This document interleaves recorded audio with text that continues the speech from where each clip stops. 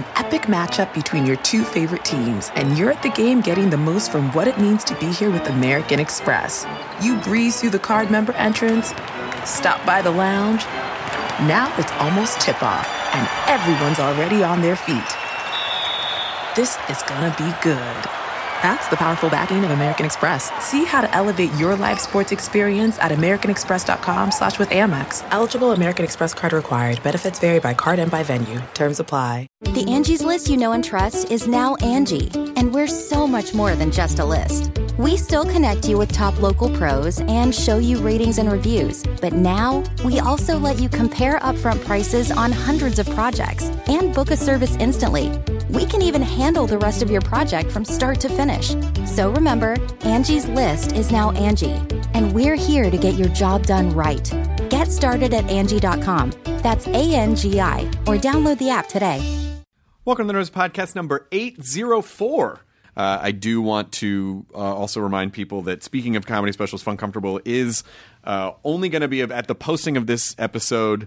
You have one more day that Fun Comfortable is the 50-minute version is free. The one that aired on TV is free, uncensored, as a Nerdist podcast. And then we have to take it down per our agreement with Comedy Central. But it's available on iTunes and Google Play and Amazon. So and get all the versions. Sony, yeah. But there's a deluxe version on iTunes that has there's a Q&A afterwards, and it's an hour 15. So and if you like the podcast, go by it because it's helpful. And if not, no worries. Thanks for listening. What do you got in the community corkboard? I got two things right here. The podcast, The Film Vault, which is hosted by Bald Brian, who from The Adam Carolla Show, and Anderson, who from the late Loveline, which feels weird saying that. It is weird. I hate after 10 o'clock and it's not on. I just don't like it. They're doing a live show on May 22nd at the TCL Chinese Theater in Hollywood. They'll be doing Flickfessions, their top 5 list for the episode, and they're going to have exclusive giveaways and special guests. You can find tickets at filmvaultlive.weebly.com, and if you buy your tickets before May 13th, you get $5 off. And then also 2 of my friends from high school, Aaron and Serge, started their own furniture company called Sons of Salvage up in the Bay Area.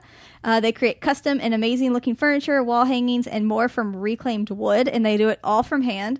So they just opened up their shop in Petaluma. It's in the North Bay. So if you live in the Bay Area and you need some really cool looking handmade furniture, go check it out. You can find more info at facebook.com/Sons of Salvage. Excellent. Yeah. Thank you, Katie Levine. Now this podcast is very special, Katie Levine. This is Jodie Foster. I've not seen a lot of long-form chats with Jodie Foster. I had no idea what to expect. And from the second I sat down, I'm telling you, and I will say this on record, this conversation with Jodie Foster is one of my top 5 favorite podcast experiences. And I don't want to raise expectations. So don't, whatever. But honestly, she was legitimately incredible. She was amazing. She was so nice and so open and so smart. Oh my God, she's so smart. Well, the smart's a given. I just didn't know if she was going to want to talk about anything. And honestly, one of my top 5 favorite podcast experiences of all time. And I hope you enjoyed as much as I enjoyed chatting with her. She's promoting Money Monster, which is with George Clooney and Julia Roberts. It's in theaters this Friday, May 13th. Mm-hmm. So you should go see it because you should support Jodie Foster because she's fucking awesome and everything she does is amazing. And I swear to God, I feel like we're friends now. Maybe not. Maybe I've created that in my head, but I felt like hit it off. Like even I feel like we really hit it off in such an amazing way. Like you guys both had to leave, and you're both just like, no, we want to continue talking together. Yeah. So anyway, I'm very excited to present this podcast. So I'm gonna not keep yammering at the top like I normally do. As you start to get older, folks, you just talk more. And now I explain for 10 minutes why people talk more when they get older. Listeners Podcast episode number 804 with Jodie Foster. Oh, and I do have to make one disclaimer because a lot of people are going to be upset. Because sometimes when you have people on and they go, why didn't you ask about X? Mm-hmm. I did not bring up Contact, which hurts my stomach. When I left, I was like, I forgot to talk about Contact because it's a movie that I love. It's one of my all-time favorites. And it's a movie that stays with you, and it's a movie I still think about. And, it came out a year after Carl Sagan passed away. Yeah. And I really wanted to ask her, like, do you have a Carl Sagan story? But the conversation just flowed so nicely that I was so enthralled by her that I just didn't get to the contact question. So I apologize.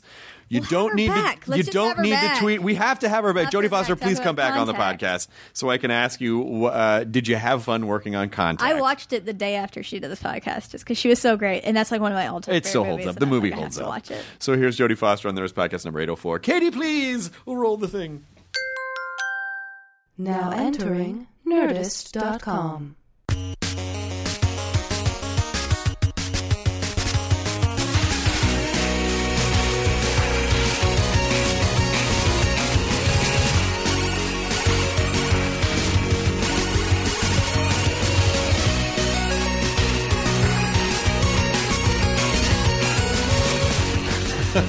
I feel like my entire adult life has been to try to recreate my adolescent bedroom. That is essentially what everything is. And I think it's kind of funny that our generation has kind of had this ability to have our extended adolescent period. And I feel like our parents, like, they had to be adults at a certain age. But this is okay now. This is totally okay. It's good. It's really good. Do you have a chill room? Is there like sort of a room that you sort of made up with a lot of stuff that you like? No, I'm a lie in my bed and stare at the ceiling person. And I don't collect anything, and I don't want anything. I'm one of those. I like to get rid of everything. Yeah. I would be happy. The happiest I am is when I'm in an Oakwood hotel. Really? Yeah. It's just as bare bones as possible. Yeah, and nothing creative about it, or nothing that I have to think about, or polish, or that would make me happy. I mean, I have a really nice house. Not that I don't. It'd be really funny if there's like you should just rent at the Oakwood apartments. Like, yeah, Jodie Foster's at the Oakwood. Nothing makes me happier. Does that have to do with? Did you grow up like in the Oakwoods? No, but I grew up going on location. And that's what that reminds you of? I think so. Yeah, it's that sort of rental furniture, and all I have to think about is my work. I don't have to think about anyone else. I don't have to worry about them. I don't have to feed them. I just can be in my little, queen size bed with the IKEA stuff. So then you must get stressed because when you're a performer, people send you things. Yes. You must get stuff and baskets and shit all the time. You're like, this is stressful. Why are you sending? What do I do with this? When I had a company, I feel like we spent at least 60% of the time at the company dealing with things people gave us and things we had to give them back in return in order to thank them for the things that they gave us. It was just like, I feel like I employed people full time that did nothing but, gift receiving and thanking, and, it's like terrible vicious cycle. There is an economy of thanking. I want to thank you for your thanks. Here is a basket to thank you for that. Well, take these muffins. I did. But then because Christmas was crazy. You know how it is in America with Christmas. Oh, yeah. It's not, other places don't believe that. They don't believe in, you give gifts to your, people who work for you or whatever, your friends. Or, people in Europe are like, you do what? They have no idea what it's like. And I did a movie that was over Christmas. And I was freaking out. And finally I made a poem. I made a poem about why nobody was going to get any Christmas presents. And I, did it nicely with good paper and stuff. And then it just became a tradition of coming up with new creative things that you make by hand that are about why no one's going to get any presents. And it just, became a tradition. Every year we come up with something new. That's really funny. Is there any is everyone pretty good natured about it? They're like, well, they stopped giving you gifts. well, of course. They really do. It took like a number of years because people were like, oh, she's just kidding. Right. And then eventually they're like, oh, no, she's not getting us anything. So I'm not getting her anything. And we all, people just sort of agreed. And it started with just my friends, but then it kind of extended to the work. And people are relieved. They're just so relieved to not have to. To not have stuff. Yeah. And the poem was always, or the song, sometimes it was songs. And depending on the year, like if it was the Katrina year, it would be like a blues song. Mm-hmm. That was about why you're not getting a present. and it was, it took some creativity. It's not like I put no thought into it. Right. And then it would be, then it sort of morphed into, we're not going to get you anything, but we're going to send you something that sort of has to do with the theme, and the theme was Katrina. Right. So, and it was a blues poem, so we're going to send you chicory coffee. Oh, we kind of went to that route, and then it started all over again. It starts at... Well, and we had to stop it again. Because then people like, wait a minute, she got me coffee, now I need to get her something. Does that count? No, please, just keep this. Don't, please. I mean, and it starts earlier and earlier. Like, yeah. Like you start seeing Christmas decorations like right after Halloween. That's right. This is like the buying season. And you really do. You start looking at people in hierarchies and like, okay, these are the $100 group, this is the $250 group, and these people are the inner circle, so I got to go all out. Oh, yeah, and I'm all, computerized about it all. Everybody has lists and, categories. And so you're super organized. Yeah, but I'm not kidding about the no present thing, because it's oppressive. It's oppressive to have your entire month of December, which should be about decorating a tree or doing all that kind of stuff, doing nothing but going like, I gotta go to Macy's again. I can't get another. You can't do it. I can't do it. You can't do it. Do you like you? So you don't like shopping either? No, not at all. No, I like shopping for stationery and for hardware. That's it. What kind of hardware? Anything. I don't even use hardware, so you're just like that. I don't mind. You're just like being in like a Home Depot. Yeah, no, but you go up in the aisles and you go like, oh, I'm sure I need a new screwdriver, or I'm sure there's something. You know what I mean?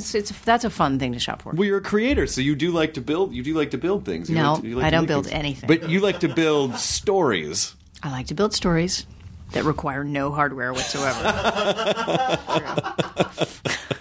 So when you're directing a movie and people come up to you and they go, how do we make? You just go, I don't know, you figure it out. Well, yeah. Well, no, I mean, that's the nice thing about being a director, actually, is that it is your vision, which means you hopefully inspire a bunch of people that have expertise, and you inspire them to, bring the best of what they do to you, and then you say yes, no, maybe, a little more blue, whatever. Yeah, and do you feel like you always know those answers, or do you say them just to have an answer? Oh, no.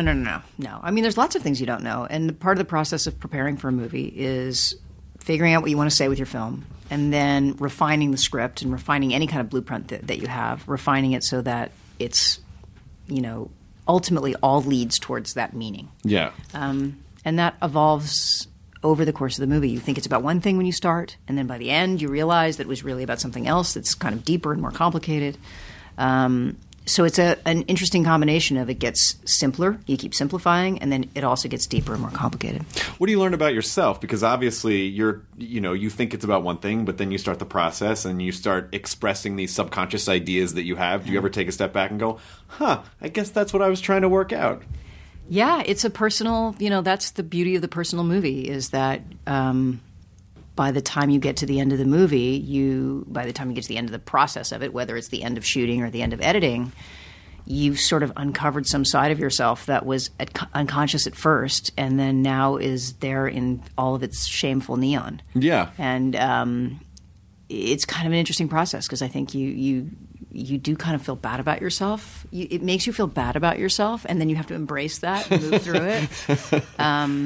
Yeah, the personal movie is an interesting thing. And this movie that I just made, Money Monster, you would say, is not a personal movie.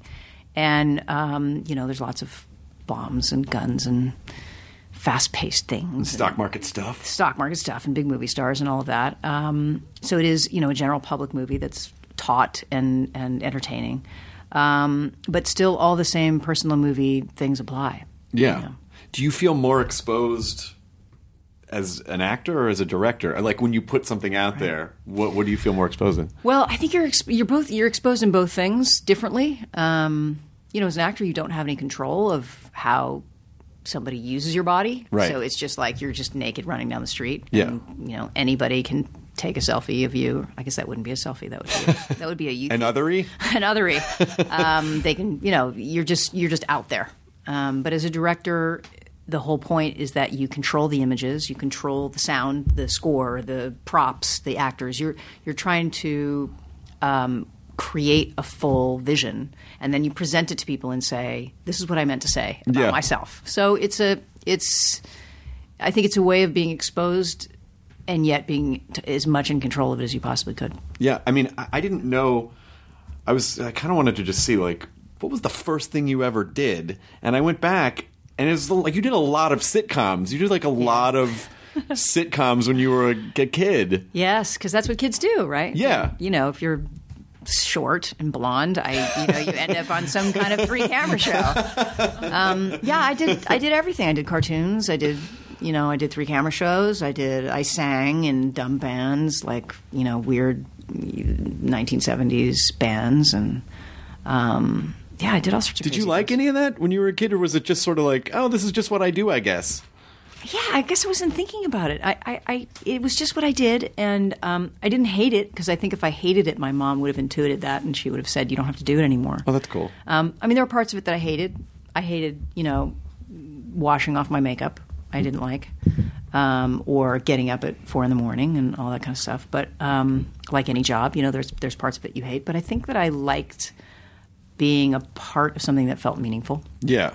So then it just sort of feels like when you're going through your resume, it's just like, oh, these really fun sitcom, and then Taxi Driver. And it's like, well, that is a fierce departure from everything else. So was that a conscious decision? Were you auditioning for film at that point? Or was it just kind of an accidental, like, well, this is a job, and wow, it just turns out to be this? No, I auditioned for everything. So, you'd be stumped to find a movie in the 70s that had a kid in it that I hadn't auditioned for, that I didn't know about.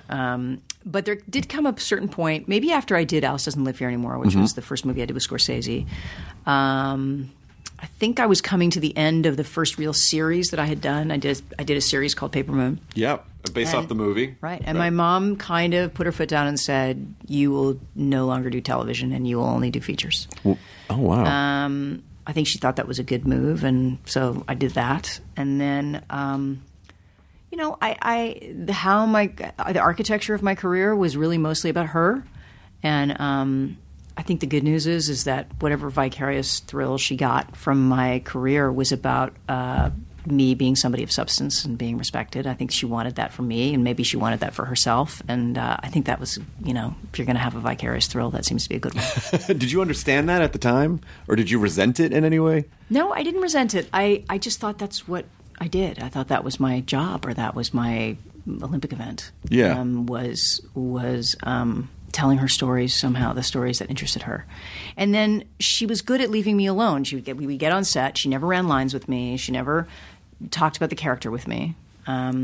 She would get on set and she would go directly to the trailer and read magazines and books. Oh, wow. Yeah. That is kind of interesting. It almost seems like it's weird. It's almost like there's a hybrid. It's like sort of stage mommy, but not stage mommy at the same time. Yeah. Yeah, she's an interesting lady, a really interesting lady. I mean, very solitary and really liked being alone and all of that. But I think she liked being behind someone, and I think she liked watching me take flight, I guess like everybody does with their kids. Sure. And she was just as supportive of my other brothers and sisters. I had a sister who's did design and was an artist when she was younger, and my mom, painstakingly took her to all those art things that my mom didn't care about. And, she took my brother to his little peewee baseball and all that stuff that she didn't care about, in the hopes that the kids would be fulfilled, Did you, when you saw Taxi Driver, did you have an understanding of what was happening in the movie?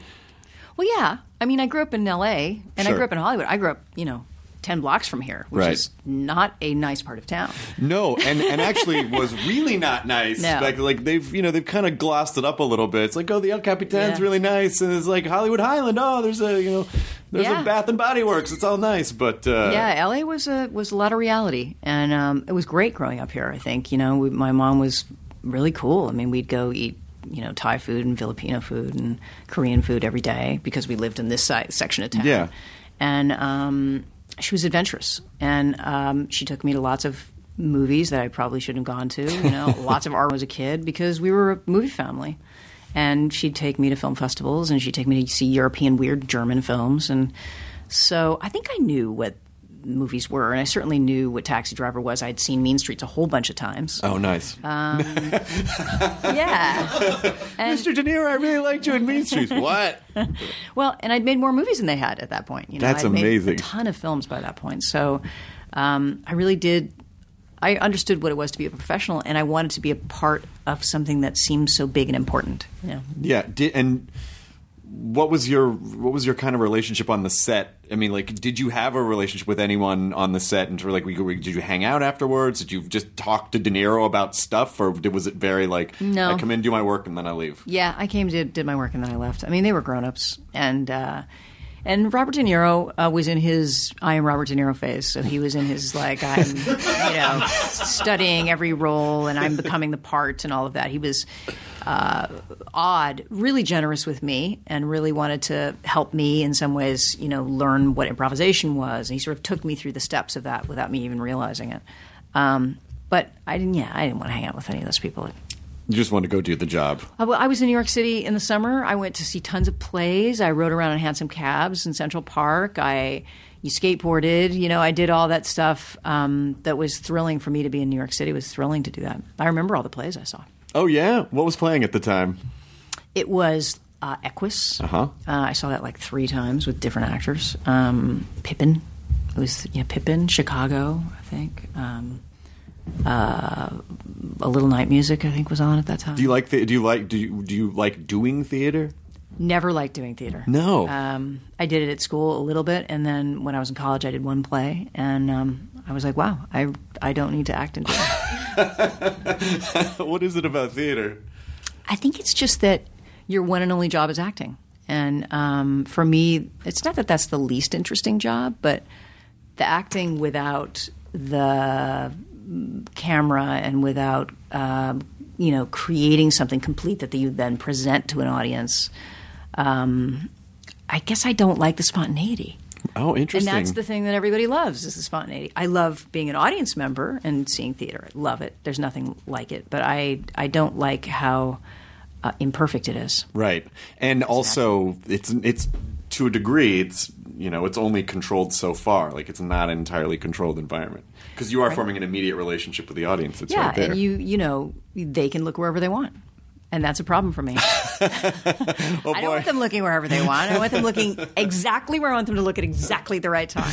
So this whole VR revolution must be really frustrating. Like, stop looking around all over the place. Yes. I mean, everything seems like it needs to be in 360, and I kind of feel like, yeah, but there's a certain kind of storytelling that really needs to tell the people, like, this is where you should look right now. Well, it's a really interesting time in movie making, and it's a transition period right now. But technology has gone so much quicker and so much further than we could have ever thought. That in some ways, the trickeries and the backflips of technology that we can do right now are wagging everything else. Yeah. The kinds of new TVs that are out now, for example, this HDR revolution of TVs that are out that now, people are starting to buy. And you're like, wait a minute, why are you buying that? I mean, do you know what that's going to look like? And for some movies, it's wonderful. It's wonderful for the eye, for the television eye, to see things that the normal eye can't see, or to have an experience that the normal eye doesn't experience. That is, but is it painterly? And would that be good for a period movie? Is it good for everything? And should everything be run through that? Because now we're creating a technology that now is going to obliterate all the other technologies. Right. And then you won't be able to make a movie that looks like the human eye. Is that what we want to do? I don't know. Yeah, I don't know. I mean, it's, how much information can the human brain process? And it's certainly like when you see it HD and it's like, oh, look, they kind of made it HD this whole movie. You're like, well, that just looks like shit. Like, it wasn't supposed to look that way. Like, it kind of needs to be, it needs to be a little fuzzy. And you choose things for a reason. I mean, you choose, for example, let's decide you decide to have a blue pallor, and the whole film has kind of like a blue quality to it, a coldness to it, because it elicits a certain emotion, because that's how you're telling the story. And the audience may not realize that they're feeling a certain way because of the various techniques that you've employed, the choices that you've made. Yeah. But the second you just use technology because you can, and bigger, better, faster, deeper, more saturated, more contrasty is supposed to be better, it's not necessarily the intention of the filmmaker. Right.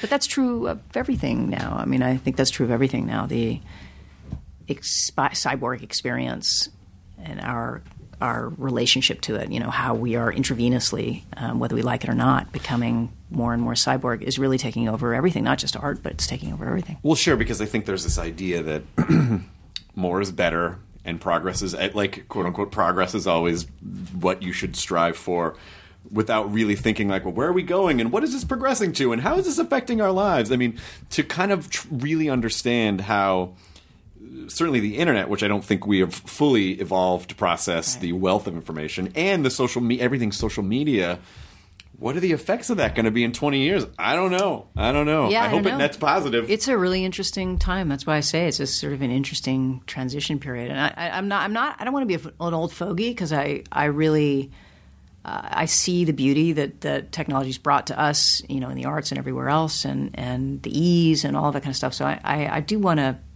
like gaming, for example, there's just such amazing artistry in gaming right now, probably more creative than anywhere else in the industry. So I'm not, spitting on all of that stuff, but I just don't know where I fit in and where am I going to go. I mean, I don't know about you. You guys probably know what's happening in the world. Like, I hear at least 10 times a day somebody says to me, "Oh yeah, how about that thing on blah blah blah?" And I go, "Huh? What thing?" I never know anything. I never know what television show is happening. I don't know what people are wearing. I don't know what song. Everybody else somehow is ahead of me. And it's not because I'm doing all these fabulous things that are taking my time. I'm not doing anything.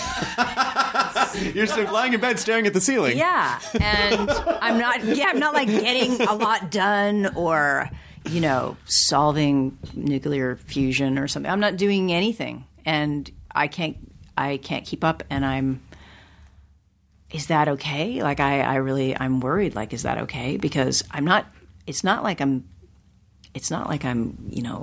getting a Nobel Prize because I'm not on the internet. But, so you're not on the internet at all? Yeah, I am. I mean, I do the regular things, but who can keep up? I mean, no, it's impossible. Yeah. Well, I think most people, don't you just ask your kids, like, what do you do? Well, I hand them my device. And I say, you do it.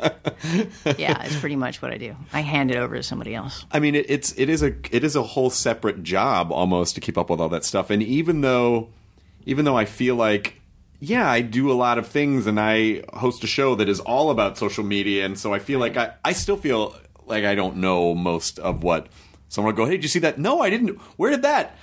So it is. I think it's just literally impossible right now.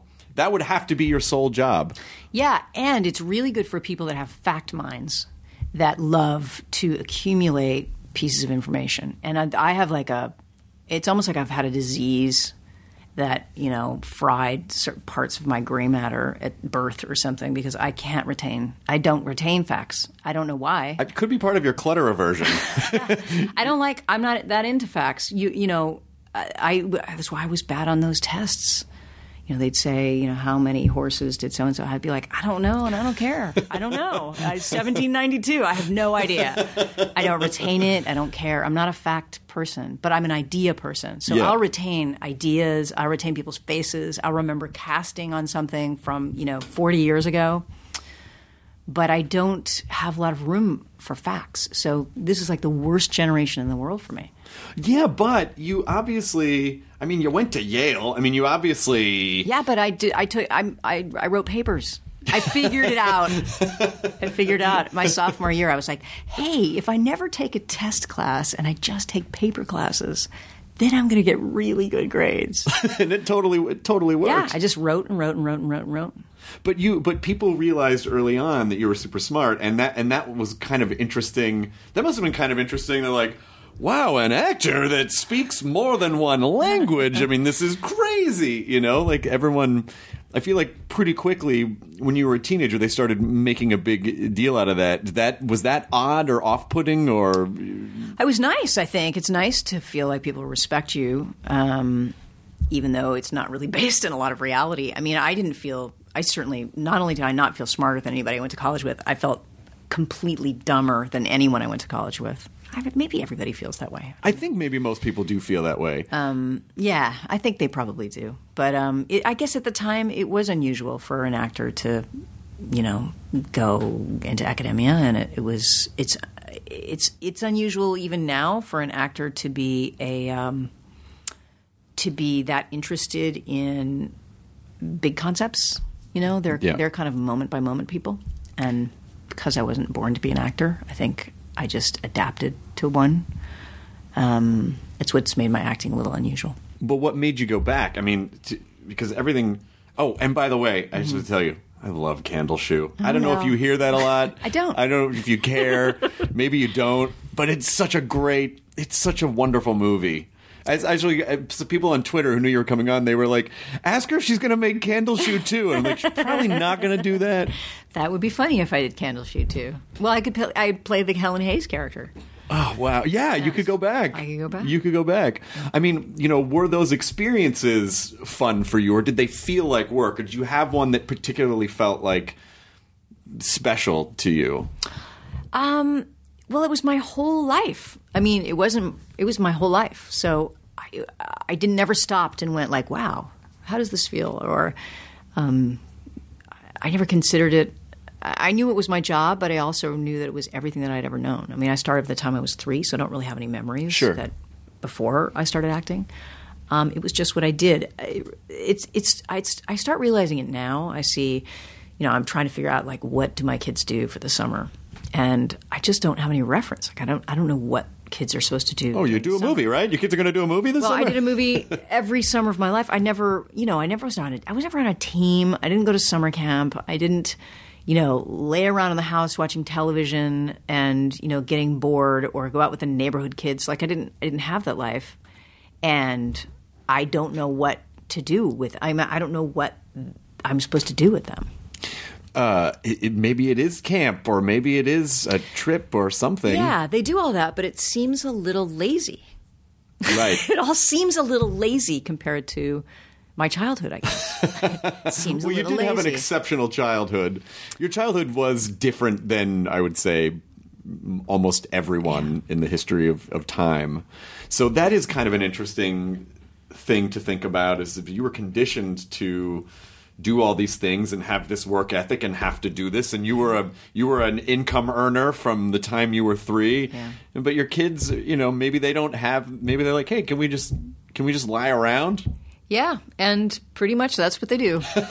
They do a lot of lying around. When I was your age, I went to the Academy Awards. Okay, I get it. Yeah, and it was a lot of, I see the burden of it. I mean, I see that it's shaped my personalities in positive ways, but also in negative ways too. That's a lot of responsibility for a little kid, and it's a lot of worry and a lot of feeling like a lot of obligation, feeling like if I did it wrong, something bad would happen to the people I loved around me. Sure. If I got fired, it was a big deal in my family. Right. Or if I didn't work, I supported the family, so that was a big deal. Yeah. Or if I, was messed up and left school and became a stripper, that would have impacted my family. So. Absolutely. I mean, I found an old interview you did with Roger Ebert when you were like 16 or something. Oh, yeah.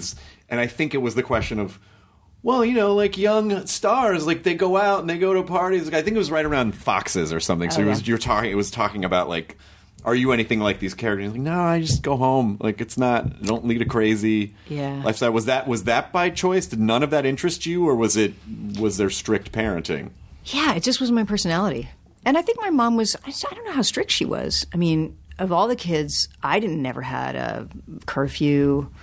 There really wasn't anything that I was ever told that I couldn't do. I think because I didn't care, or I didn't want that, And I liked my time alone. I liked reading, and I liked movies, and I was really geared towards school. Oh, wow. That's such an interesting... I mean, to go to school, to go to Yale and to major in literature, and then to go, I think I'm going to go back and act again. Like, did you just go, well, I don't know what else to do, or did you just miss the process of it? Well, I worked the whole time I was in school, so I did 5 movies while I was at Yale. And for some reason I thought you took a couple years off and went... Because the movies weren't very successful, but no. I made a lot of movies. And but I didn't think that I would work after 18. Everybody kept telling me your career will be over by the time you're 18. My mom kept saying that, and she'd say, what do you want to be when you grow up? And do you want to be a lawyer? Do you want to be a doctor? The inference was you definitely don't want to be an actor when you grow up because it's not going to be available to you. Oh, that's crazy. But that was true. I think that was true of pretty much every young actor, that by the time they were 18, their career was over. So I assumed I'd go to college, and then I would, maybe try and act a little bit just to sort of keep the income thing, because I'd always done it. And then it would just fizzle out, and then I'd move on to whatever it was that I was going to do after. And that didn't really happen.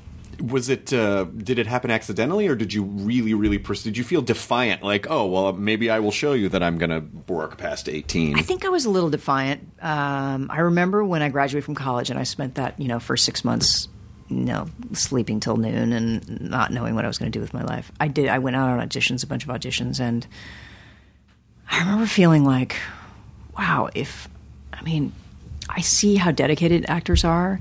And they were like, if I don't care. I just want to be in a Fruit of the Loom commercial. That's fine by me. But I didn't feel that way. I felt like, wow, I've acted my entire life. And if I'm not going to work on really good scripts, then I'm not sure this is what I want to do with my life. I'm not sure that it's worth it to me. Mostly because I'd already done it already. Taken all those steps. I'd done 1,000 junkets. I'd done, I'd done all of it. So was I just going to do that for another 60 years? And hope to, get a couple commercials a year or something. So I kind of, took my GREs and thought I'd go to grad school and try to figure out what else I would do. And then, I did The Accused, and that sort of changed everything. That really did change it. I mean, did you understand that as you were making it? This is going to be a serious, important movie? I don't know. I knew the role was kind of life-changing. I didn't know whether the film was going to be successful or not. I didn't think I was very good in it. Really? And I was more convinced than ever that I needed to go to grad school. And so I just assumed my career was over then. That's when I thought was the end of my career, was The Accused. But then after The Accused, after the nomination, after all that happened, did you go, oh, maybe I'm not a good judge of my own stuff? Yeah, it made me realize something. I think, I was only 25, however old I was, and I brought my own prejudices to it. I think I was confused by the character because she was kind of offensive and mouthy and loud and annoying, and I'm not that way. Right. So I was sort of like, wow, she's irritating. I think everyone's going to hate this movie. And but I couldn't figure out how to play her any differently. So I was hard on myself. I kept thinking, like, why can't I figure out how to play this character differently? And then I realized that it was, that was the instinct that I had, and I had to stop thinking about it and just go with the instinct that I had, and that it was a good lesson for me. To trust your instincts. Yeah. When all of everything, really took off, like really blew up after that, did that make you uncomfortable? Like, was it so much that it was kind of uncomfortable being under the scrutiny and even though you had been when you were a kid, did it just feel familiar in not a good way? Well, there's good parts and bad parts. And, I kind of felt like that was my family business that I was raised in, and that I was, I had the right mechanics to be able to pull it off, I guess. Like if you're an astronaut and you don't get nausea and you don't mind the 0G and you don't mind being alone, well, astronaut is a good job for you. Right. And I thought that, being a successful actor and being in the public eye was kind of a good job for me because I had a system. And I had the system that I had had as a child, and, I did my junkets, and I showed up on time, and I knew everybody's names, and I compartmentalized my life, and that somehow it wouldn't affect me in any kind of adverse way. I figured like I had a handle on it. And to some extent, that's kind of true, but to another extent, it does impact on your life. And absolutely. If you grow up a certain way, if you grow up in the wilderness without any parents, maybe you have a happy life, but it's a different life than you might have had. You just described Nell. Yes. But you get these survival tools that get you through it, and then later on in life you realize that the survival tools might be a little might be because of trauma. Sure. Oh, interesting. And is that something you've faced or thought about, or do you? I do think about it, and I think about it, and it comes out in the movies I make. I think that that's certainly a Little Man Tate. The Beaver, Yeah. and certainly Money Monster. I mean, all three of those, there's a theme of the celebrity or all those people that have expectations of you, and you think of yourself as this just, failed person. And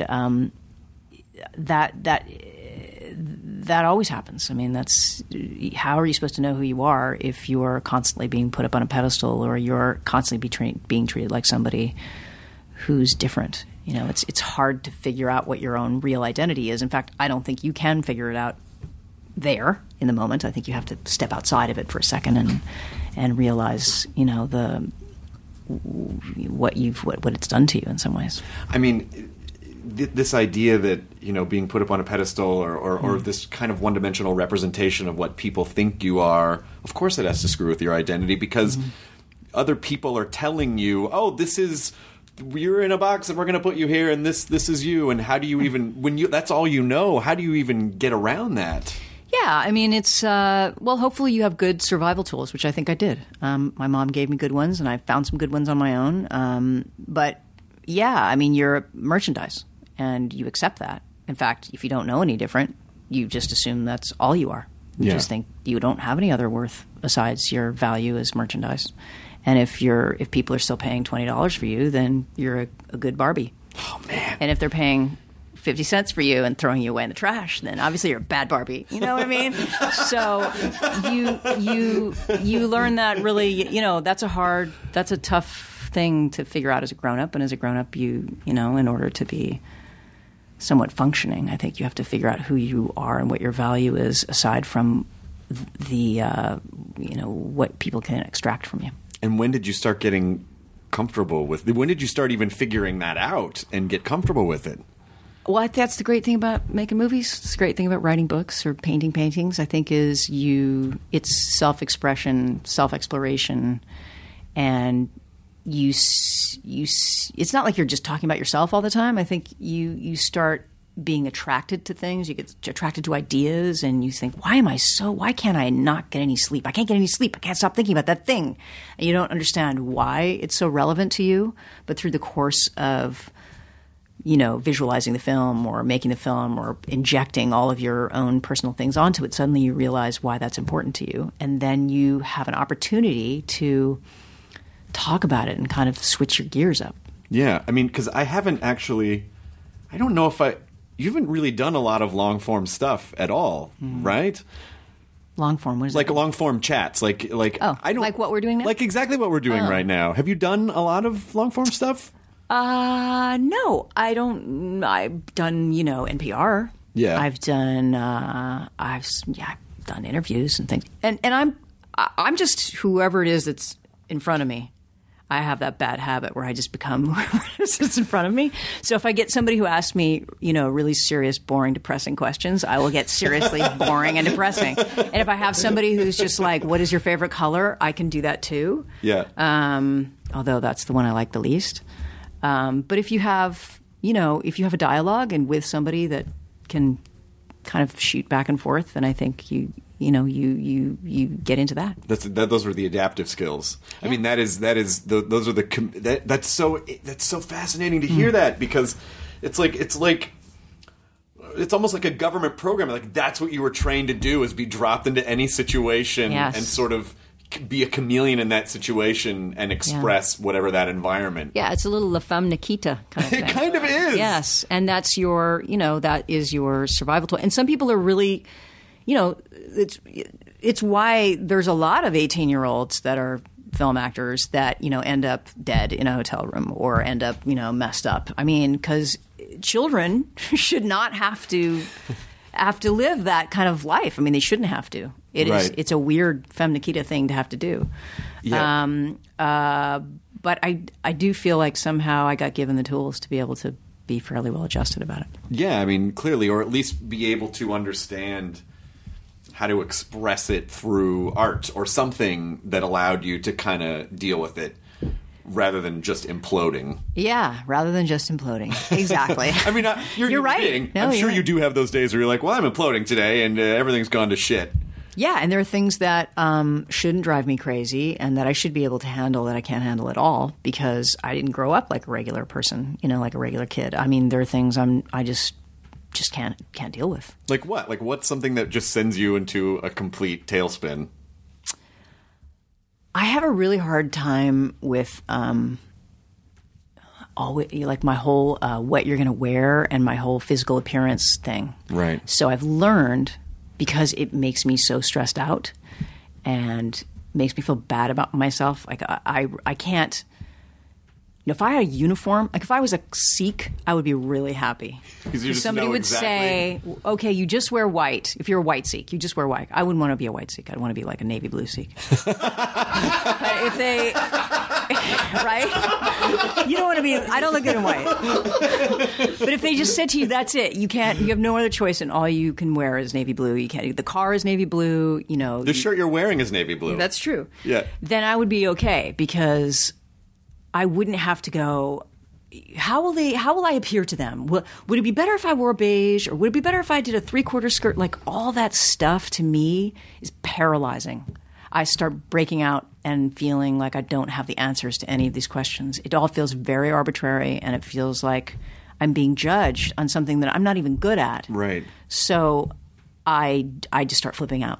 So I've learned as an adaptive skill, I've learned to get people to buy me outfits for Christmas. Mm-hmm. And I request that. I'll be like, I need underwear, or I really need T-shirts. What if they're like, well, by your rule, I can't give you a present, but here's a poem. Or you're like, no, I need a thing. I need, damn it. Or I've learned that if I go on a press tour, for example, I have a really person who's great, loves to shop and is amazing and has great taste and who knows me and knows what fits me and is like, okay, where I'm going to bring over 10 things and we're going to see, then you're going to wear this. And then she puts it in a hanger and then one of it says Monday. And literally the socks, the underwear, the bra, everything.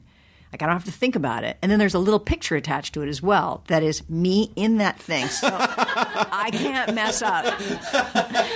And then I don't have any anxiety. It's just everything is just that, like A to B to C to laid out, so you don't have to. Right. That's really there is a consistency that I really like, which is it seems like your survival skill is just to get rid of any clutter, to have the simplest point from A to B, to unload emotionally and also in the physical universe, just anything that's cloudy. Yeah. Anything. Is just get it out of the way and let's just focus on the task at hand. Yeah. And in a business that is mostly about bullshit and clutter, that is an interesting dichotomy to have to live. Yeah, I know. I mean, I think that's why I've been able to get stuff done. I get a lot done. I mean, I can get things done because I know how to, extricate all the shit from my ears. I can throw it all away and not listen. If there's a fire engine outside, I just don't pay attention. Yeah, that's I mean, in some cases, yes, I can understand, like, okay, you may not know the TV shows and you may not have, like, a wall full of toys like I have here, but you are more likely to get shit done in an efficient manner. Yeah, and then I can choose what my joyful, mindless activities are. Yeah. And I have those. And I can choose what they are, and then I can completely focus 100% on that, whether it's like I like football, for example, and I like Sunday football. And football and sports are the dumbest things in the world because they amount to nothing. At the end of the day, you have nothing to hold in your hand. You have like they're just a useless use of your time.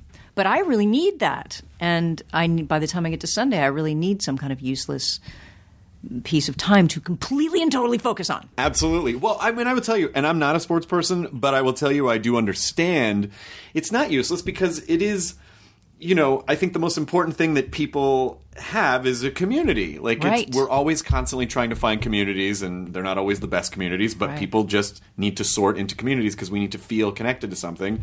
And there is a shared communal experience. You're watching a thing, Yep. You're shutting the world out, you're connected to an experience You're that all these painting people... your face. You're yeah, exactly.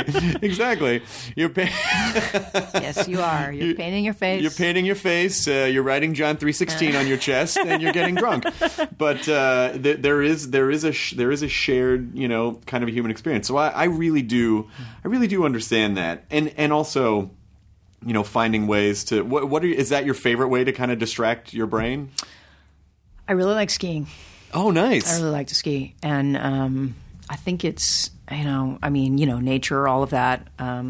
But I like the idea that if you don't pay attention, you're going to die. Yeah. That if you don't, notice that tree and notice your feet and then somehow have all of that noticing and all of that concentration, you kind of morph into something that's just feelings like dance, that I like. And you're in the moment. You're experiencing. Yeah. And if you think about, the government, or if you think about people's birthdays, or, what is going to happen to my son's feet if he doesn't wear his orthotics. If any of those responsibilities or fear comes into play, you will die. So you can't bring them in. Can't bring them in. Do you express that to your kids where you're like, okay, listen, Mommy's very methodical. You don't necessarily have to do all that stuff, but it is helpful in some ways. Like, yeah, I did a lot for them as children. I laid out their clothes, and I tied their shoes, and I put their vitamins out. I did all that kind of stuff. I chopped all the wood, and then I reached a certain point, and I realized, like, wow, they don't know how to chop wood. Like, they don't know how to do anything. And we used to have these plates. They were really cute. They had little French words on them, and they had little compartments. And let's just say it was a zoo plate. Then it would say, giraffe, monkey, all that kind of stuff. But in each one of the compartments, you could put a different type of food. So you could put a fruit, you could put rice, you could put meat, and you could put, a vegetable. And there was probably one more compartment left. My kids they were like, wait, where's my fruit? They got to the point where they expected for there to be 5 or 6 food groups at every time, and for them to be in these little compartments. And I realized that I'm doing a terrible disservice. Like, they should have they have to start learning some kind of self-reliance and not think that somehow there's always going to be 5 food groups put in front of you. You didn't put the picture of my outfit, so I don't know. I don't know exactly. What am I supposed to wear? So now they have, they're much more independent now. Oh, that's cool, though. Yeah. It's good. And it's also probably, from what I understand about parenting, there's a lot of, like, you might want to over control, but you do have to relinquish some control to a point where it's probably a little uncomfortable. Yeah, and now it's fun because now they're older, and they're, even though they're still my children, they're really like friends. So we'll go to movies together, or I say, what time are you coming over, or when is your girlfriend coming for dinner, and it's like living with friends. Oh, that's really nice. That's really nice. Yeah. So after The Accused, and then from then on, did you feel like you felt a tectonic shift in your career at that point? I imagine. I've had a lot of tectonic shifts. That was one. I mean, there have been a variety of them in my life that have been big light bulb revelations about acting, or about movies, or about what I wanted to be, or what I never wanted to do again. The Accused was, I think it was committing to being an actor, and I'm not sure that I had consciously ever really 100% done that before. I had acted, of course, but I'm not sure. I think maybe I just never really committed to what an actor was, and that was the first experience for that. Well, also, did you have a movie like that before that had such a tremendous social impact? I mean, just it was certainly a topic, and the way that it was presented was just something that wasn't really talked about in our culture, and so representing this woman who was a victim of a horrible thing and then actually helped potentially other women speak up or fight back or something. I mean, did you feel the social impact of that? Yeah, I guess people wanted me to feel the social impact of that, and I found that problematic because I felt like I just wanted to make movies, and right. That's really what I was. If I was ever an expert at something, it was making movies and creating characters, and I didn't want to start getting off into some tangent where now I thought I knew how to be a doctor because I played one on TV. Right. And I was really careful about that. I had an experience that was profound for me, which was playing a rape victim, but I wasn't a rape victim. Right. And I couldn't really speak as if I was one. And I didn't want to be put in I don't like the spokesman thing. And I know a lot of people get it, and they're better at that than I am, but it's just not my personality. I'm not good at being a spokesman. All I know how to do is make movies. Right. And speak French. And you can make movies in French, too. That's you make true. movies in French. That's true. I mean, it's... with Silence of the Lambs came along, was that you must have sensed that was going to be a tectonic shift. Well, while we were making the movie, I think we were excited about it, but I didn't really realize what that was going to be. No, I didn't realize where it was headed. I don't think you ever really do. I think hopefully you're just saying, like, you know, how can I do justice to this character, and how can I take this story from beginning to end? I think anytime you get cynical and start thinking like, ooh, the audience is going to love this, or the audience is going to laugh here, you just fall flat on your face and make terrible turds.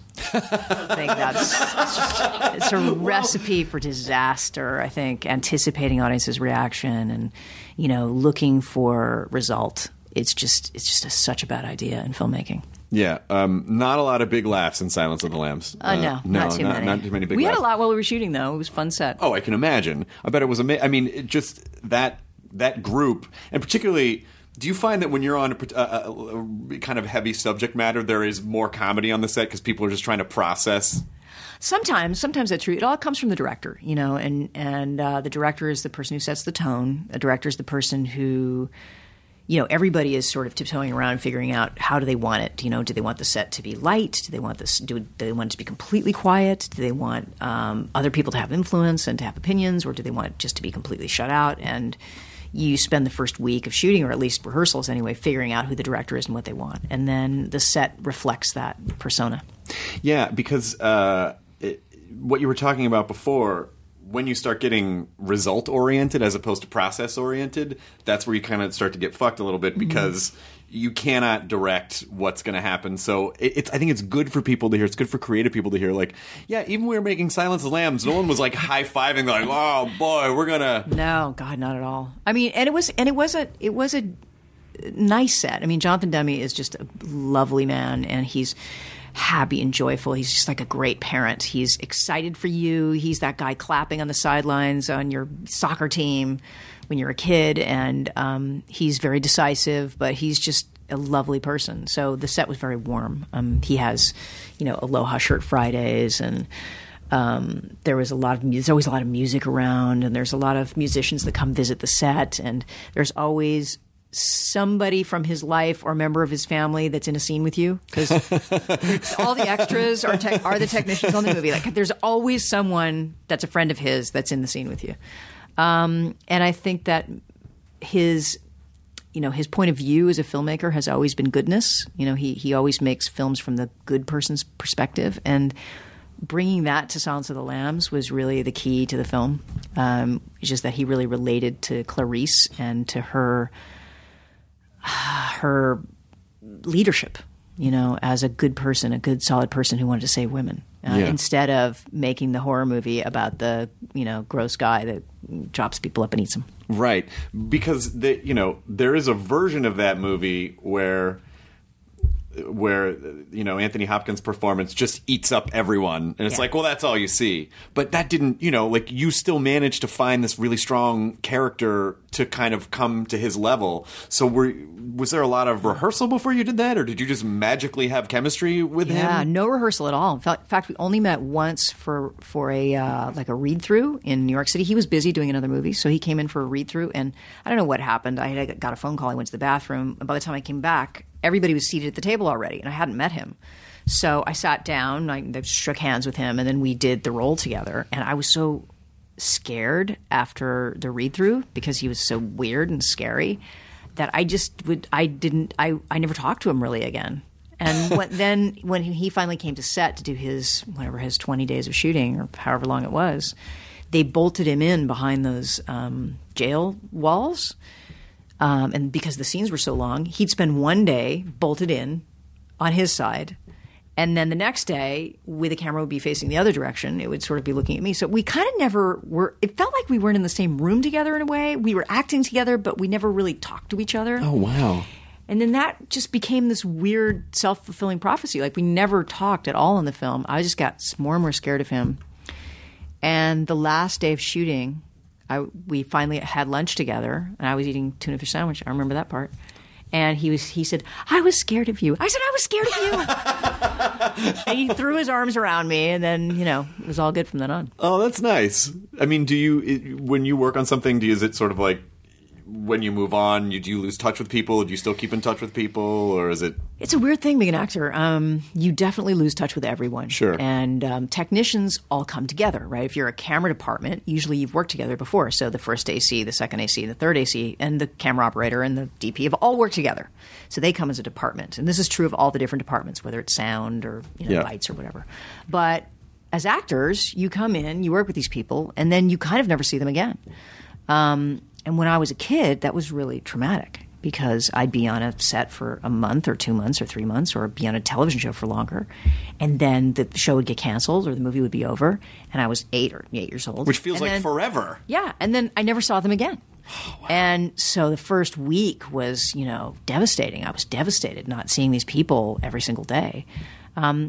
If you live that way your whole life, then as time goes on, you get more and more used to it. And it's something you sort of accept. With actors, I can never keep up friendships with actors. They're always flying somewhere. They're always doing something. Actors sometimes are flaky. Yeah. And sometimes. they can be a little me first. Sure. It's like, I've got to be in Palm Springs. Sorry, me first. So I never keep up with any of the actors that I've ever worked with. Very, very few. And we kind of shake hands at the end of the movie and go like, "You're so fantastic, and we've gotten so close. This has been such an intimate relationship, and I'll probably never see you." But there is something there's something kind of special about that. There was a moment in time that you had that you don't have to necessarily recreate because you got to go on and do a new thing. Yeah, and you kind of accept that. There have been movies like that. I mean, this movie Carnage I did where there were just 4 of us. That was it, just 4 of us in a room, and one room the whole movie. And I feel like I got closer to those actors than I ever have, ever. And we've never been able to connect again. Is there a movie that in particular that maybe isn't so obvious that's really personal and special to you? Well, they all are for their own reasons, but which one did you feel the most? Oh, go ahead. What were you going to say? I mean, I'd say The Brave One in a weird way. I think The Brave One was really kind of a turning point for me. I felt was a special movie for me, and there's something about this very solitary character who was discovering a side of herself that was kind of ugly, but also super exciting and beautiful, and because the film was filmed at night, and I was in New York City all by myself. And I spent a lot of time just like with my headphones on, walking in New York City. You do kind of, it's not that you become the character, that you definitely don't become the character, but you get obsessed with something. And then that's all you think about, and that's all you do. So you're pretty much obsessively inside one person. Right. And it was very life-changing, that movie, for me. And had you not felt that before? I mean, it kind of seems like you're good at, do this and then kind of move on, do this, kind of move on. Yeah, I guess that was the hardest movie for me to walk away from. It was just the hardest one to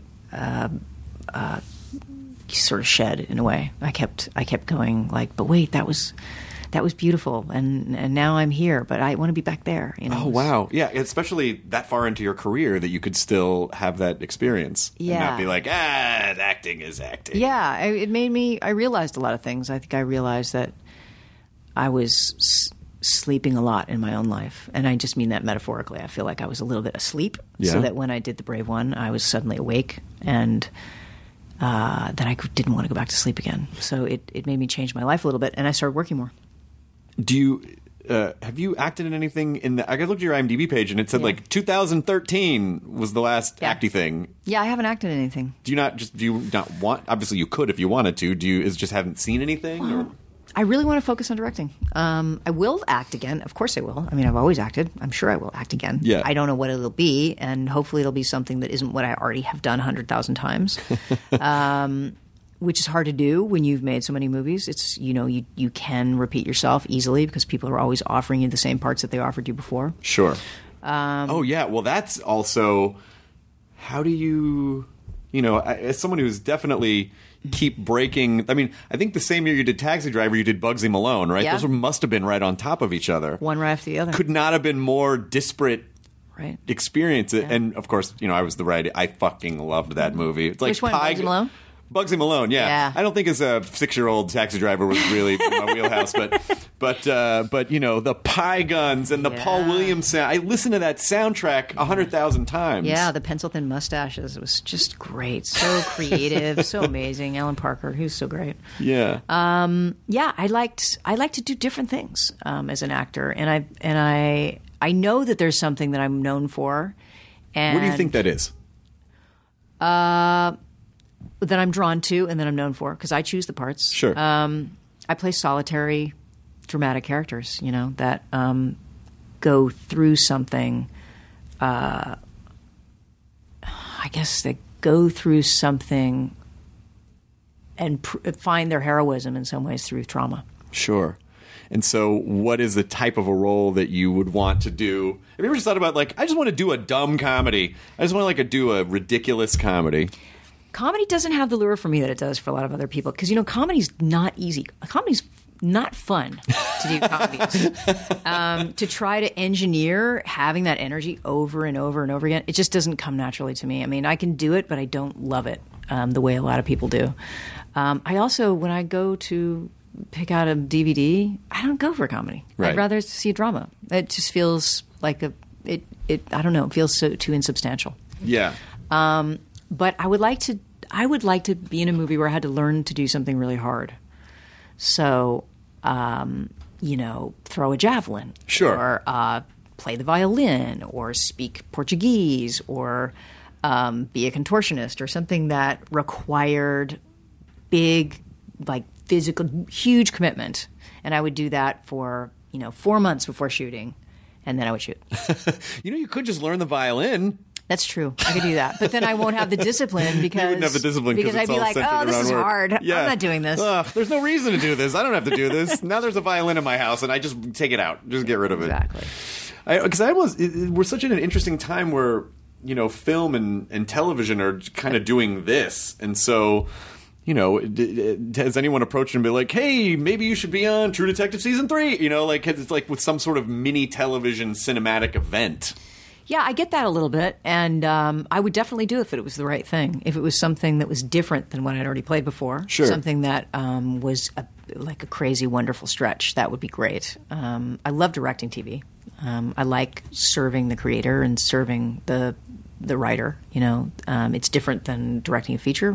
When you direct a feature, you really are the vision of the film, and in television, you're serving someone else. But I like that. I like being able to go from a thriller to something like House of Cards to something like Orange is the New Black. Yeah, it's really fun for me to go back and forth between two totally different mediums. I meant as an actor going on and doing a mini event. I mean, because I know you've directed a bunch of. Yeah, I would do it as an actor if I found the right thing, but I haven't really found the right thing. Your first directing credit I saw was Tales from the Dark Side. Well, is that true? It's true, but it's really it was a co-directing credit with my good friend Bob Balaban, who is in the DGA. Of course. And at the time, he wanted to direct this Tales from the Dark Side, but he couldn't because he was DGA. So he had to find some unsuspecting person who wasn't DGA who would be a co-director with him. And he said, it should be somebody who really wants to direct and who will be able to learn from the experience. So he called me up and said, do you want to co-direct with me? You'll be from the beginning to the end of the process, and you'll be in editing, and you'll be in casting, and you can do all that with me. And I did. Was it fun? It's really his show. It is his show. Yeah. Okay. Well, it is. You did get credit for it. I did, and then years later, I brought him in to act in Little Man Tate when I did my first movie as a director. To sort of pay him back. Oh, that's nice. Yeah, that's really nice. Did you? I know you wrote your thesis on Toni Morrison. Is that correct? Did you ever get a chance to be friends with her? I don't mean like Facebook friends. No, like real friends. I did interview her for the thesis, and it was amazing. It was an amazing experience. Were you nervous? I was so nervous. I arrived. I had to drive to Nyack, and I was in Connecticut, and I had to drive to Nyack, and I was like, I think I arrived 2 hours early. So I just parked my car outside on the river and waited to meet Toni.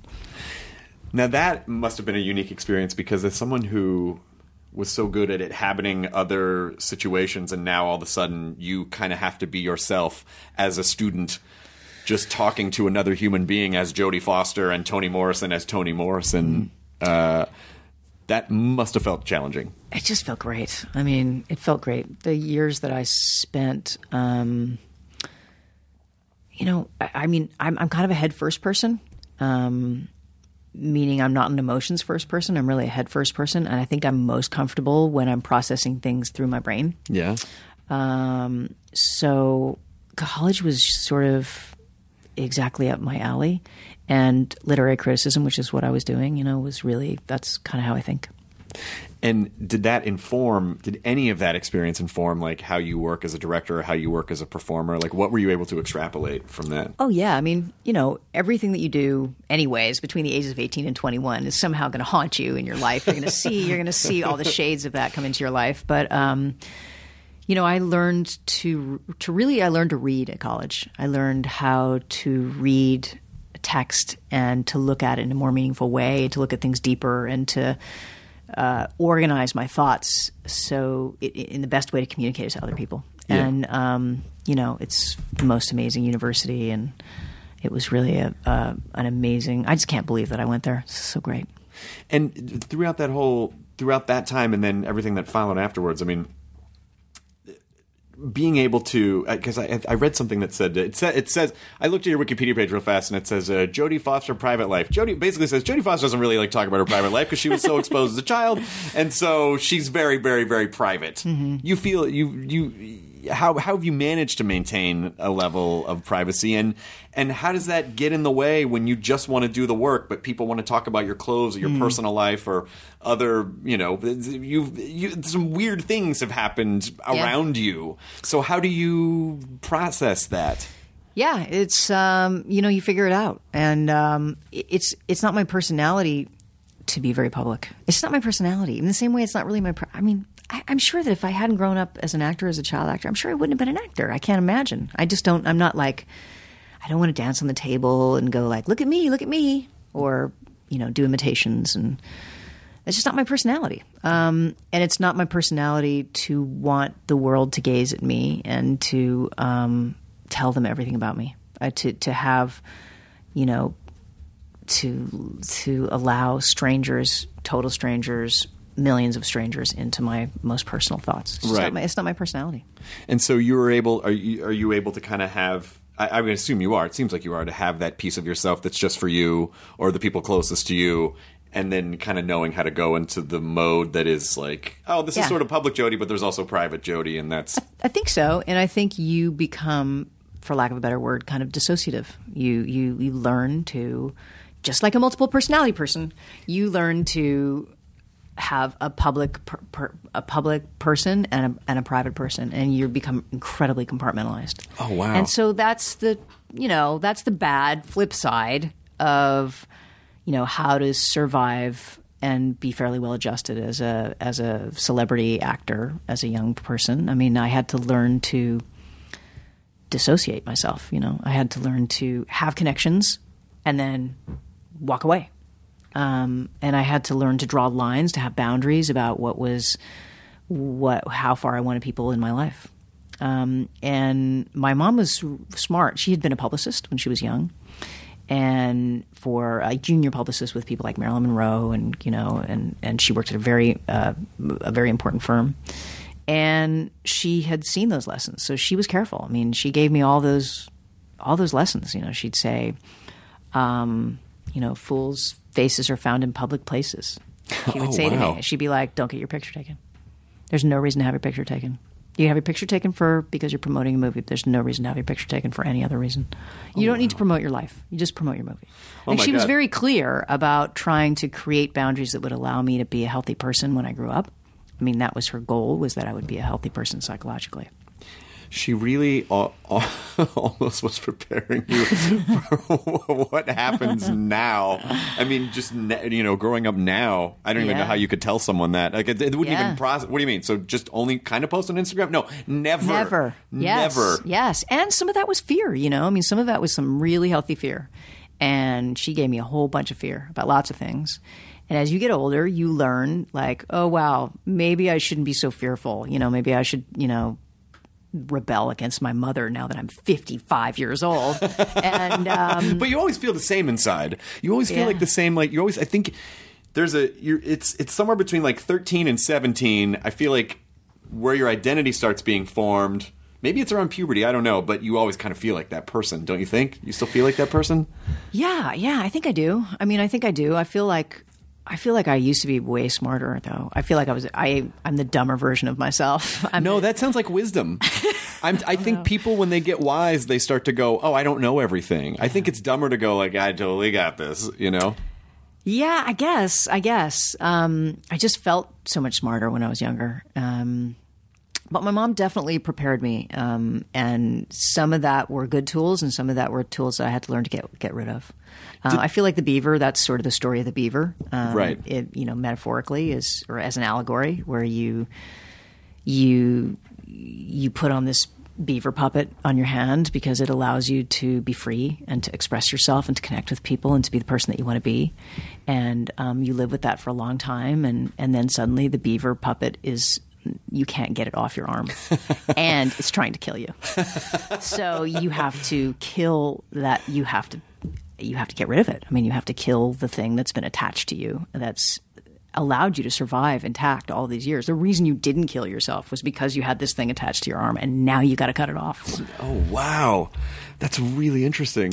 And it's painful. It is painful to have to suddenly go like, wow, I have to live differently. I have to look at things differently, and I have to not use the same survival tools that I used before. I mean, my mom, I always felt like my mom's, like, the safest answer is no. Right. So if anybody says, do you want to go out to dinner? You go, no. Do you want to try something new? No, that's okay.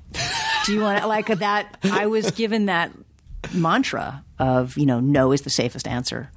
And, part of my adult life was learning to say yes a bit more, learning to make a bigger fool of myself and to make mistakes. And learn how to trust. Like, how do you even really taught to trust people? Like, well, you shouldn't trust people, honestly. You definitely don't go that far. Don't go crazy. Okay, I'm sorry.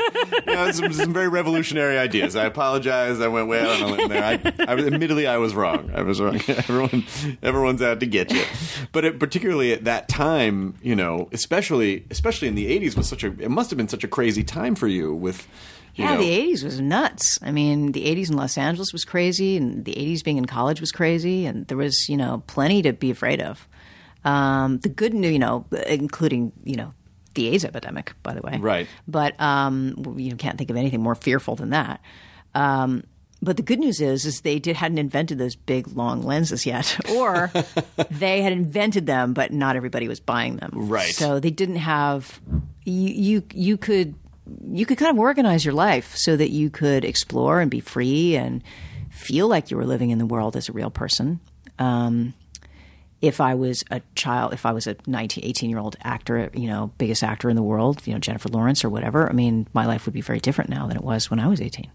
Yeah, I mean, I feel like that is a crazy thing to survive. Like, how do you survive that? Because everything's so much about getting clicks and traffic. It's like, well, let's build this person up. Now let's tear them down. Yeah, but won't that hurt their fit? Yeah, fuck it. Who cares? Like, we're getting clicks. It doesn't matter. I mean, how do we pick up the pieces and kind of deal with what our culture is wreaking on our I don't mean the negative parts of our egos, but I mean like our ego, like ourselves, our perceptions of ourselves. Well, it's going to change our flora and fauna as a species. I mean, it already has. My kids' generations, they're just not so sensitive. They're like, why? Who cares if everybody sees my picture? Why do I care? Why do I care? I mean, what, am I Messiah? Are they going to steal my soul? Like, why is that such a big deal to you? They may not. This new generation just may not understand what the big deal is because their evolution. The evolution has changed them a bit, and they don't know what the beauty of privacy was because they've never experienced it.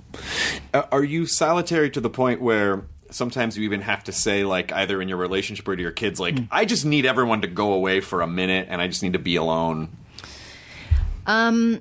Yeah, and well, in some ways, yes. I mean, I have a problem. I have like a dichotomy problem, which is I'm I need to communicate and I need to connect really badly, except I really need to be alone.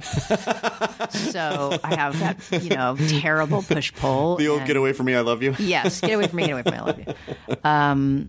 So I'm desperate to connect with people and to have people know me and to be known in some ways. But I also really value my solitary time because I think that's what's creative. Sure. I think, that is the dual side of creativity, is that you have to know yourself in order to figure out what you have to say. And it's just not something anyone else can be inside that experience. When I'm lying in Prospect Park in a pool of fake blood at 3 a.m, and somebody's going like, "Can you move a little more to the right, please?" Or, somebody's putting a fake gun in my hand or pretending to smack me across the face. I just can't explain that to other people. Sure. I really can't. It's an impossible emotional experience to explain to someone that I am inside my body and outside my body at the same time. That I can say like, "What, you mean like 3 inches to the right or 4 inches to the right?" Like I can do that and also be inside the moment. And in order to do that, I have to be completely and totally alone. Except I'm surrounded by 175 Sure. people, and potentially those gamma rays or whatever a camera is will show every single pore of my face to millions of people that feel changed and touched by the experience, as they should, because it's intimate. So it's just a weird dichotomy. It really is weird. It really, because that is a lot of clutter in the immediate, where it's like, okay, I'm going to just drown out all of the, I'm going to drown out the boom guy who has been up for 29 hours. He looks tired. He's staring off. He's got this mic, and just being able to funnel all that out. Yeah, and it's kind of like playing in a symphony orchestra, where you all have your instrument and you're all playing your own particular instrument and you're all playing together. You're playing one piece of text, and you're bringing your language to that. And you're inside the experience, but you're outside going like, that guy's off time. You should have brought that in on an eighth note instead of a quarter note. Or you have to be able to be inside the experience and outside the experience at the same time. It's kind of like a athlete magical feat. Sure. And we're all working together on a movie set, with the technicians, with the DP, with the sound guys, with visual effects. I mean, we're all in it together. And when we're sewing all these seams, and then we get to the end part of the process, and then we erase all the seams, and we go, here it is. And hopefully an audience experiences it the way they meet a person. They meet a whole person that's got legs and arms and feet and teeth and all those things.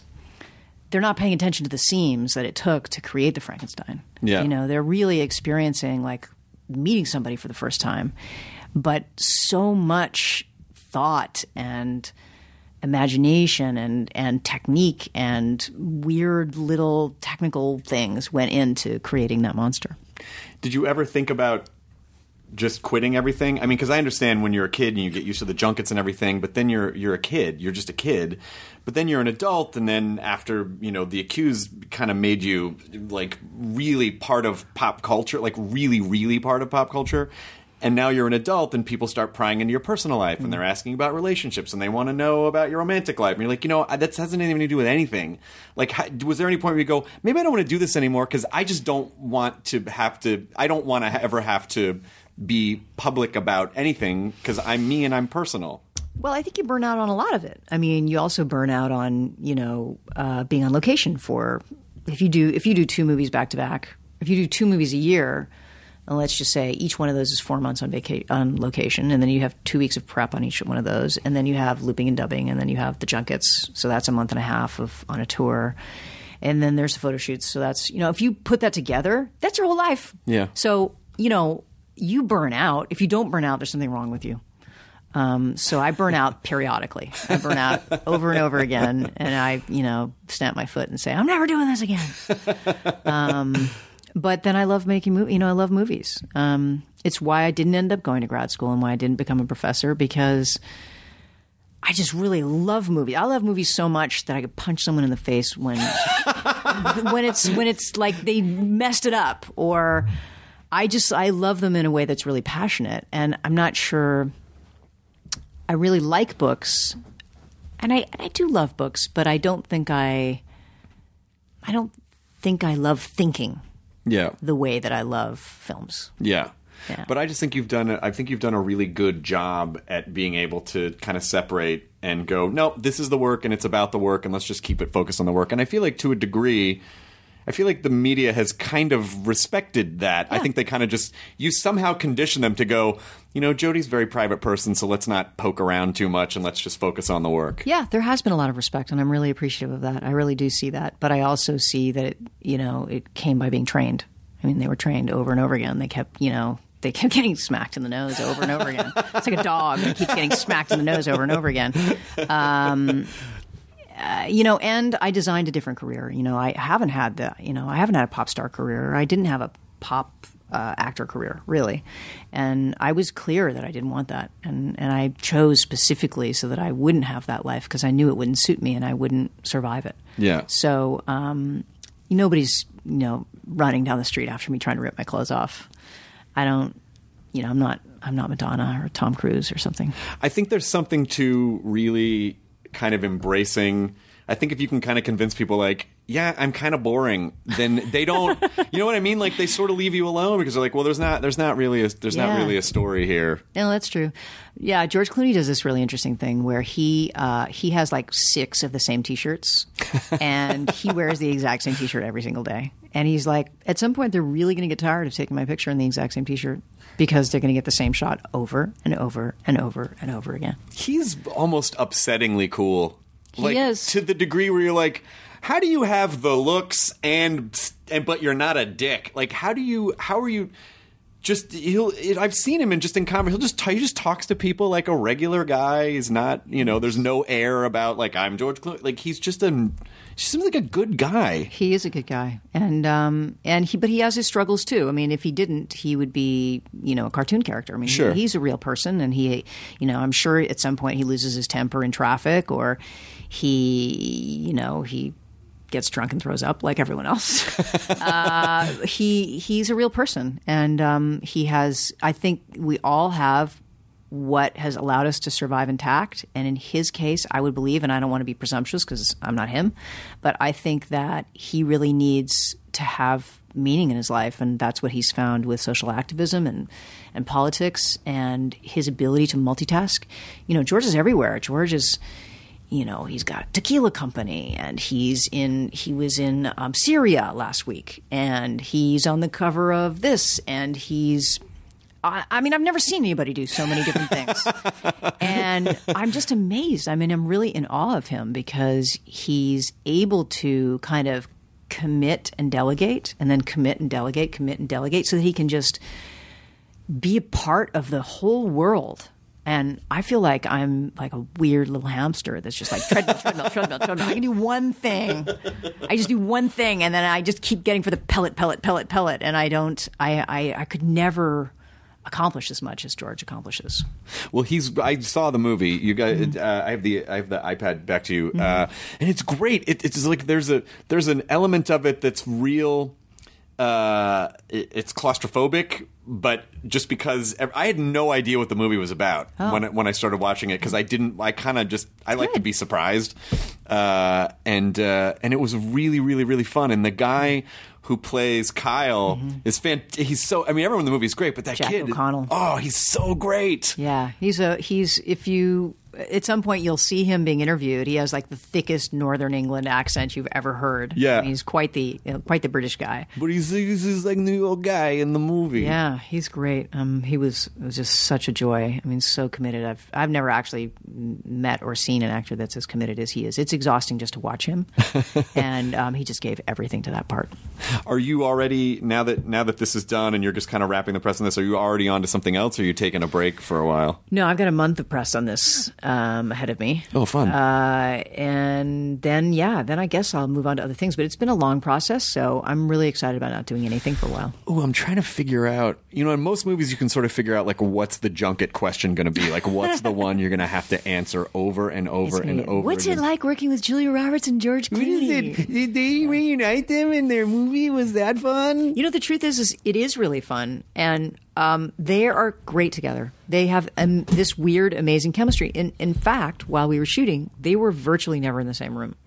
Only the first 2 minutes of the movie and in the last 2 minutes of the movie. And you can almost, you just feel them connecting just through the wires, you know. Yeah. And it was wonderful being on set with Julia Roberts, and she's fun and funny and does her homework and comes in prepared, and just everybody loves her. And it's strange though. You go to the monitor and you look at her and then suddenly go, oh, that's Julia Roberts. Like you forget. I forget who she is, and then I go look at her on a box and I'm like, oh my God, that's Julia Roberts. Julia Roberts is in my movie? Oh my gosh, I can't believe it. I'm sure she does that every day. I'm sure every day she just like walks by the mirror and is like, oh, Julia Roberts. Oh my God, oh not wait, Julia that's Roberts. me. That's me. I mean, that must be, yeah. I mean, it's such the idea that this business can really fuck with your brain a lot, but it kind of forces you to be so transient in a weird sort of way. Like I'm always interested to find out how anyone has any semblance of any kind of normal anything, particularly if you're on that level. I just don't know.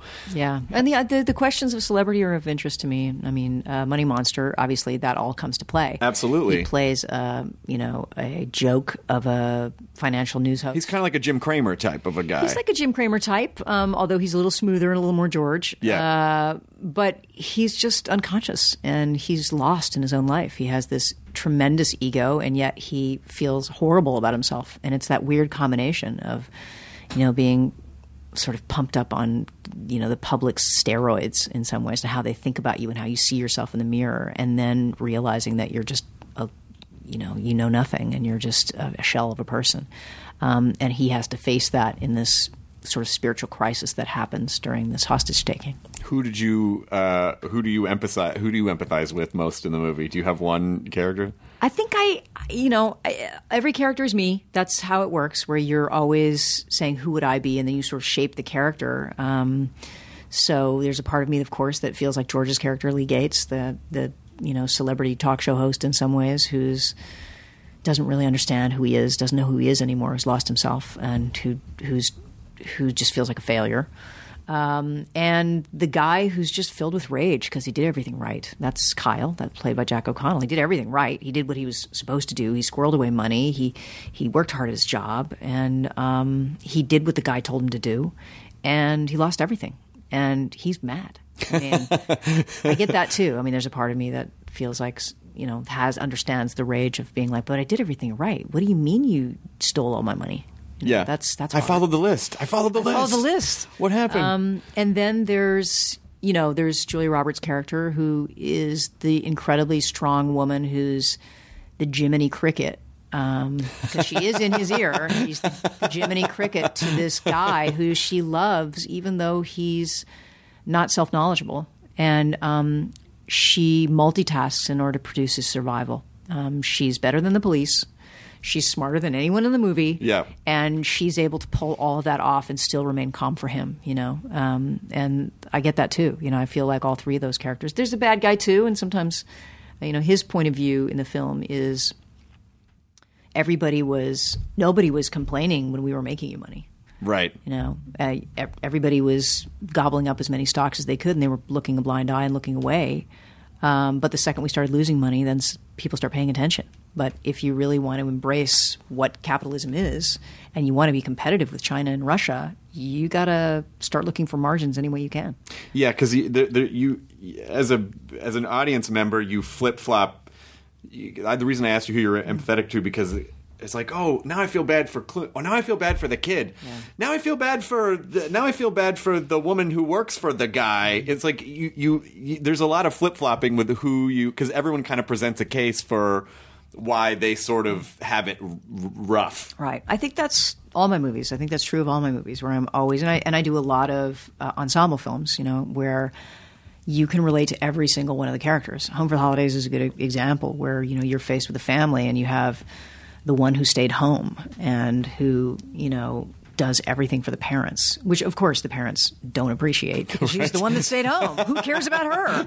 And all the parents really care about is each other, because, they've been having this same dysfunctional relationship forever, where he never talks to the children and doesn't answer the phone because he'd rather be working on his vacuum cleaner. Right. You know, there's all of these bits of dysfunction all interlace in a tapestry. And I see everyone's side. I think that's what a director does. Oh, that's great. I mean, I absolutely think people should go see Money Monster. It was not, I didn't know what to expect. The posters are very striking. The billboards are very striking. But I just didn't, you know, when I immediately kind of got like, oh, okay, I see what the movie is about. And it follows the story all the way through to the end. Yeah. I mean, it is a fast-paced thriller, and it's super, super fast-paced because it does reflect the pace of technology. And it's exciting, intense, and all those things. But I think the thing that people don't expect is that it's a really amazing character piece that's more like a play. Yeah. It's a play between three people in some ways, three people that are engaged in this weird dynamic. And even though the story plays out all across the globe on every screen in the world simultaneously, some of it is really just about the tiny details of shame that these characters carry with each other. Yeah, and also everyone kind of has a discovery of self-awareness. Mm-hmm. Everyone kind of has to have that moment, and Kyle has it. There's a particular moment in the movie where he gets called out by someone, and he kind of has that like, oh shit, you know, like everyone kind of has that moment of they think they're doing the right thing, and then they realize, oh wait, I haven't really been paying attention. Yeah, I mean, aside from the fact that it really is a genre movie and it does clip along and it's about exciting things, for me the movie's really about failure and about men, specifically men's relationship to failure and self-hatred and the failure especially that they feel reflected in the eyes of these strong women. Sure, yeah. I mean, it is... You know, failure's a little tied to our ego sometimes, a lot of the time. But it is kind of, I think it is good to, do you think, but it doesn't mean everything. Failure doesn't mean everything. I feel like we take it hard sometimes, like, oh, everything's fucking ruined and I can't remember. But it doesn't really mean everything, or do you think it does? No, I don't think it does. But I think we live in fear of it. I think we don't know who we are unless we're winning.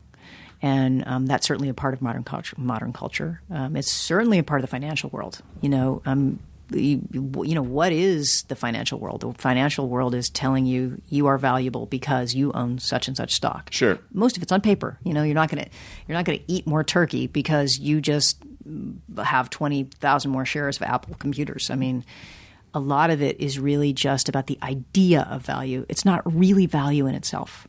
And you know, more money, more value, more stocks, that must mean I'm better. Does that mean I'm better? And if I lose at this poker game, does that mean that I'm worse? It's a value machine that's off kilter. As we're wrapping up, where do you place value? Where do you think we should place value? I'm all for experiences. I feel like once you hit 40, nobody should give you any presents that aren't experiences. They should give you like food. They should give you, you know, a day in the pool. They should give you sand in your toes or something. You know, you should have an experience because what do you want with all that crap? Yeah. You're just going to have to sell it at a garage sale. You know, ironically, I'm looking behind you at a oh, that's wall right. of A wall shit. of crap. I know. But to be fair, that is an original Muppet Show lunchbox. Yes. So you probably meant everything but like that, right? No. I mean, you know, they're totems, but they're totems of memory. Sure. I mean, they're totems of memory. That's what art is too. Yeah. I mean, you hold something in your hand and you were like, when I was 5, my dad gave this to me. Or remember that cool concert that I was at where we were all had our arms linked around each other and we fell all over each other. I mean, you want to hold on to these things so you can recreate those memories. Sure. And, you know, that's why people buy Renaissance paintings because, you know, Da Vinci painted it. And when he painted it, he used this oil. It's the story behind it, the story that you can retell and say, see this painting? This is what Leonardo was doing. And that's why I bought this painting. And the real value is really the experience. Well, I honestly can't thank you enough for coming in. And I was a little nervous at first. I'm like, why have I never seen Jodie Foster talk for longer than a few minutes? So I don't know if she's going to... It was funny. I was like, when you walked in, I was like, wait, did it start? I guess it started. Oops. I guess it started. Well, you know, I never want people to sort of... especially if you're... Because this isn't really... I'm not a journalist, and these are really just like coffee chats. Like if I met you and like, let's go to coffee and just talk.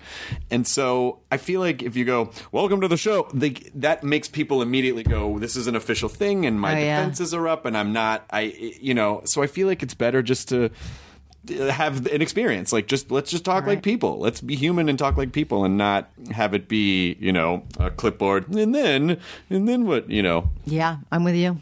And I don't think, I do a lot of interviews, right? Because you do junk. I mean, it's part of my job is I do a lot of interviews. And I think that we've kind of lost the dialogue thing. And people don't know how to have a dialogue anymore. They don't know how to go back and forth. Well, because everything is all about we need to get as many people to see this thing in a moment as possible. So how do we do that? We do that with clipping and sound bites and fear-mongering and tabloid exploitation and, creating false stories to get attention. Yeah, sound bites are interesting because I can sometimes, because I'll think of really bad analogies. And then if I say them, then somebody will put them in print, and then it haunts me for the rest of my life. So I've learned to try to calm down on saying, I once said something like, if I see a dead bird on the street, I don't know. I don't know about you. I just want to kick it aside. I don't know. I don't Jodie Foster hates birds. I don't want to hug it. I don't want to go down and go how are you feeling? I just want to kick it aside. And I think that's up there with the stupidest thing that I've ever said in my entire life. And there is no way that I will ever be able to go on an IMDb page, on any page of my life, and not see, whenever I see a dead bird, I just want to kick it. I mean, literally, I must see that. If I ever plugged into the internet, that is all I would see. It's the dumbest thing anyone could see. Obviously, I was trying to make a point. Yes.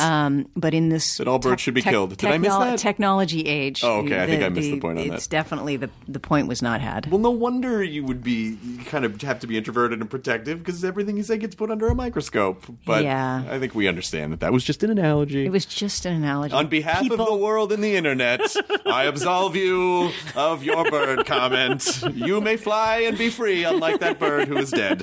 But thank you so much for being here. Thank it was you. an absolute This was joy. fun. And maybe I don't know if we'll ever get to meet again, but I'll just assume that we're pals, and I'll send you a poem for Christmas. I'll send you That's a good. gift for Christmas. I think once you've done one of these, I don't think you'll ever want to have me back. Are you kidding? I think that will be it. It'll be just that's enough already. This was long. No. I feel like, I've already dominated an hour and a half of your time, and so, but honestly, if you have another thing, if you want to, you absolutely can come back and promote. Or if you said, that Chris Hardwick's guy, he's not such a bad egg. I think I'm gonna have him over for coffee for 15 minutes. I'm gonna kick him out. I would love to talk, because I am fascinated by a lot of the same things that are of interest to you, just in terms of celebrity and culture and where are we going. And that's a lot of what the undertone of this whole podcast experience in 800 episodes is. What's human about what we're doing, and how do you find humanity in a relatively cold and inhuman way that we communicate now, which is via devices and interfacing with machines. And so anytime. Yeah, and I don't trust it. I'm not good with machines. I do them, but I'm never going to be the guy you go, oh, we're doing the next installation of Star Wars, let's call Jodie to direct it. That's not me. The only thing that I trust is my human connection. Sure. It's so I know for a fact that if I'm operating on a different level, that I will fail miserably. So I don't make movies about Martians unless they're a Martian family that are having crises. I know better, I think, because I know what I trust. And then also maybe at some point you might say, Chris, I'm going to teach you how to chop wood. Yeah. Because I know that you don't, and I know that I would not survive in an apocalypse. So anytime. I would appreciate that. Thank you, Jodie Foster. My pleasure. Enjoy your burrito, everyone. Wow. That was fantastic. Oh, wow. Thank you. That just started. I was like, wait, are we started? Did we start? Yeah, it's cool. Good for you. Now leaving Nerdist.com. Enjoy your burrito. Look around. You can find cars like these on AutoTrader, like that car riding your tail. Or if you're tailgating right now, all those cars doubling as kitchens and living rooms are on AutoTrader too. Are you working out and listening to this ad at the same time? Well, multitasking pro, cars like the ones in the gym parking lot are for sale on AutoTrader. New cars, used cars, electric cars, maybe even flying cars. Okay, no flying cars, but as soon as they get invented, they'll be on AutoTrader. Just you wait. AutoTrader.